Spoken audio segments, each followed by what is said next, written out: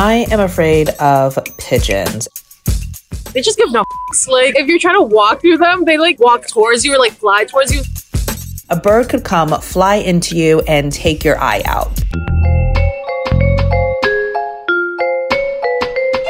Hello and welcome to Your Weirdest Fears. I'm your host, Larry Mullins. This podcast explores the weird, the wacky, things that people are afraid of, including how to survive it, like a pigeon attack. Yes, you just heard from Yadara Self and the managing producer of podcast, Femi Redwood, who also has an intense fear of pigeons. Here in New York City, it may feel like there are more pigeons than people, but that's not the case. There are 8 times as many people in the city, but pigeons will stand out a little. They look different, pooping on us, that is, flying way too close for comfort, and once a pigeon even got trapped on the subway. These birds do carry mites now and fleas on the serious note, as well as other diseases, but should we be worried about a pigeon attack? For that, we turn to the expert, Christopher Paul Jones. He is a phobia expert who has treated people with ornithophobia.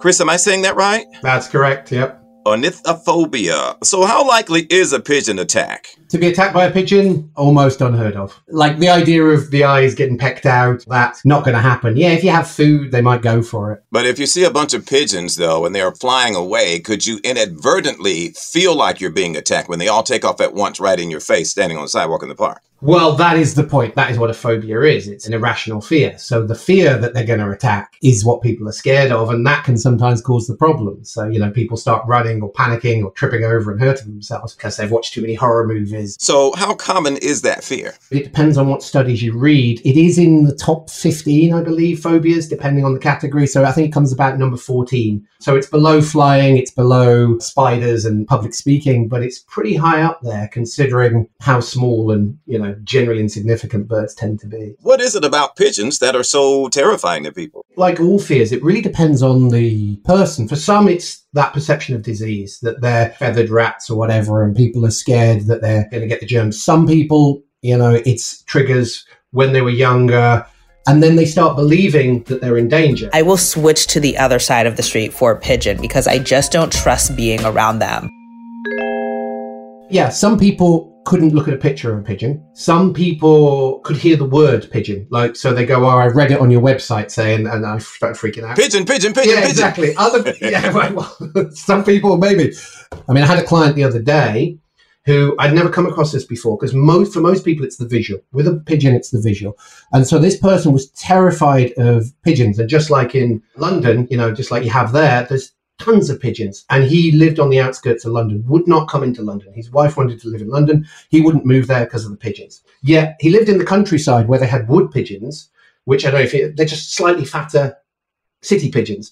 And he was absolutely fine with them. Oh, wow. One was triggering this intense fear. The other one, nothing. And it's fascinating how different things affect different people, how it goes into their emotional mind. Well, maybe the skinnier pigeon looked desperate to him to eat somebody. Yes, it looks hungry. Yeah. Talking about this reminds me of the Hitchcock horror film, The Birds. Do you think that movie alone created the fear of not only pigeons, but birds in general? I think that probably did for birds what Jaws did for fear of swimming, or Final Destination did for fear of flying. I think movies can have a massive impact on people's psyche, especially if you're a bit too young when you see them. So Daracel, the person that expressed this fear in which we are talking today, expressed that pigeons don't give an F. Why don't city pigeons give an F? I think pigeons just learned that we're a food source and that we're not actually going to hurt them for the most part. So they don't give an F. Were you afraid of pigeons as a kid? No, I was not afraid of pigeons, but I did have lots of phobias and anxiety as a kid. I mean, the reason I help people get over it is because it can limit people's lives. People not traveling because they're scared, not leaving their house because they're scared. I mean, it can be that significant. And the problem is when people don't have this fear, and that's true for any phobia, they tend to dismiss it. Like they'll just go, oh, look, there's a picture of a pigeon. But it's for that person, it's a trauma. It's not logical. It's not rational. And trying to talk your way out of it often just makes you worse. You just beat yourself up, going, what's wrong with me? How do you help patients overcome their phobia? The first thing is realizing what is it that's making me feel this way. Now, there's going to be a couple of triggers, mostly from your past, that are going to cause you to feel that way. So the first thing is really figuring out what it is you're afraid of and where that comes from. And then really there's various different ways of taking out those triggers. So if you've ever come across Pavlov and his dogs, where you ring a bell, feed the dog, ring a bell, feed the dog, it's conditioning. You've been conditioned that this equals fear, even though you know logically it's not. So really it's unwinding that condition. So one quick way is just making it fun. So instead of seeing that pigeon as a flying rat, you see it, what would happen if you imagined it having a little dance or having a cute face or looking like a cartoon, or adding some comedy music when it's flying. There's various things you can do to change your associations to those mental images. Is the fear likely to come back even when you, quote unquote, cure them of their phobia? If you've dealt with the core issue, it doesn't tend to come back, no, because you've changed your whole association. It's like refiling something. So it was filed under fear, now it's filed under calmness. When we see pigeons here on the sidewalk in New York, they're kind of bold here, Chris. Is that because they're just conditioned? They know us, they're used to it or whatever, and figure, hey, ain't nothing gonna happen. Yeah, you're the food supply. I'm waiting for you to drop that sandwich or whatever, yeah. How are you with pigeons, by the way? So I don't have a fear of pigeons. I feel like pigeons are New York. Back when I was a child, we used to call them town birds because you'd only see them when you go into town. I grew up in the ghetto. So that was part of the deal. Now that it's been put down front as part of this forum and this podcast, I'm thinking, should I be afraid? But you've kind of put me at ease. So you've done your job today. Oh, great. You're going to need to call the podcast manager, Femi Redwood, who is paranoid of pigeons as well, and give her some intervention. She thinks the pigeons will take her eyes out because their beaks are very, very sharp. And so considering we have so many pigeons around New York City, they could easily take my eye out. And I'm so serious about this. This is not even a joke. Can you leave us with a final word on that and put everybody at ease? Yeah, there's no evidence that that's ever happened. No one's ever had their eyes pecked out by a pigeon. It doesn't happen. Okay. And so the best way to get rid of a pigeon is to what? Just not feed them?